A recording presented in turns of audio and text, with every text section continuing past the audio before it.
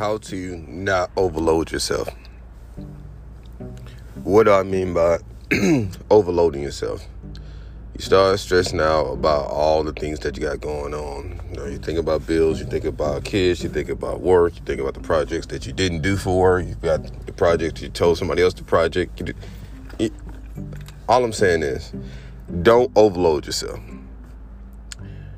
If you live anywhere in this world, which if you listen to this podcast, I'm going to take it that you're living, but, we're not going to go into that discussion.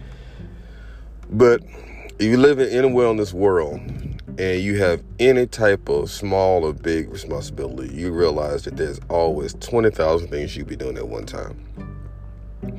And this is something that I personally have dealt with in regards to having information overload, task overload, case overload, client overload, stuff like that. And what I typically have done in these situations is just pull myself back and said, okay, all right, what can I do right now at this moment to continue to move this entire project forward? I know that sounds very simple. First of all, I know a lot of stuff that I'm saying is simple. But really, I think what happens when we have to do 20 things in one day, everything becomes a information overload or a task overload. You start saying to yourself, okay, you got to take the kids to school. Before you take the kids to school, you got to make their lunch. And before you make lunch, you got to make sure they take a shower, take a bath, brush their teeth, make sure they have clean clothes, make sure they do X, Y, and Z. And just in that small task of just trying to get your kids off to school, you have multiple different levels to what's going on.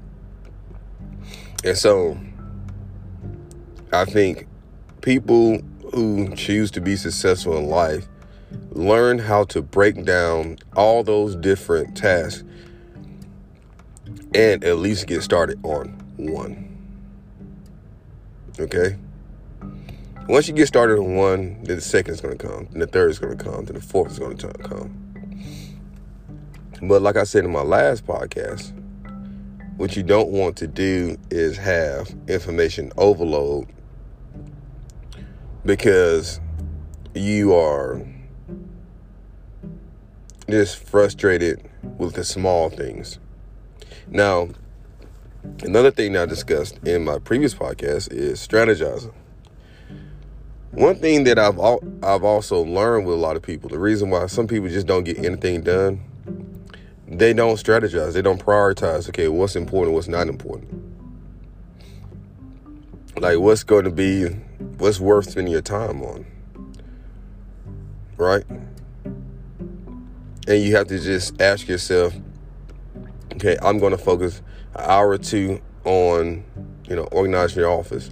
I'm going to spend an hour or two on cleaning the house. I'm going to spend an hour or two intentional time with my spouse, an hour or two intentional time with my kids, or, make sure I go to church. Make sure, a lot of stuff you have to start measuring yourself and analyzing yourself and say, okay, what is it for me that I need to do to make sure I'm fully going, that I'm fully engaged, and that I'm fully present, that I'm fully energized. Because a lot of times what you do is you'll find that a lot of people are kind of just merely existing.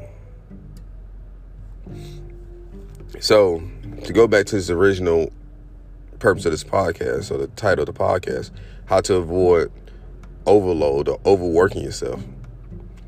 Stop, meditate, strategize, prioritize, then execute one small step.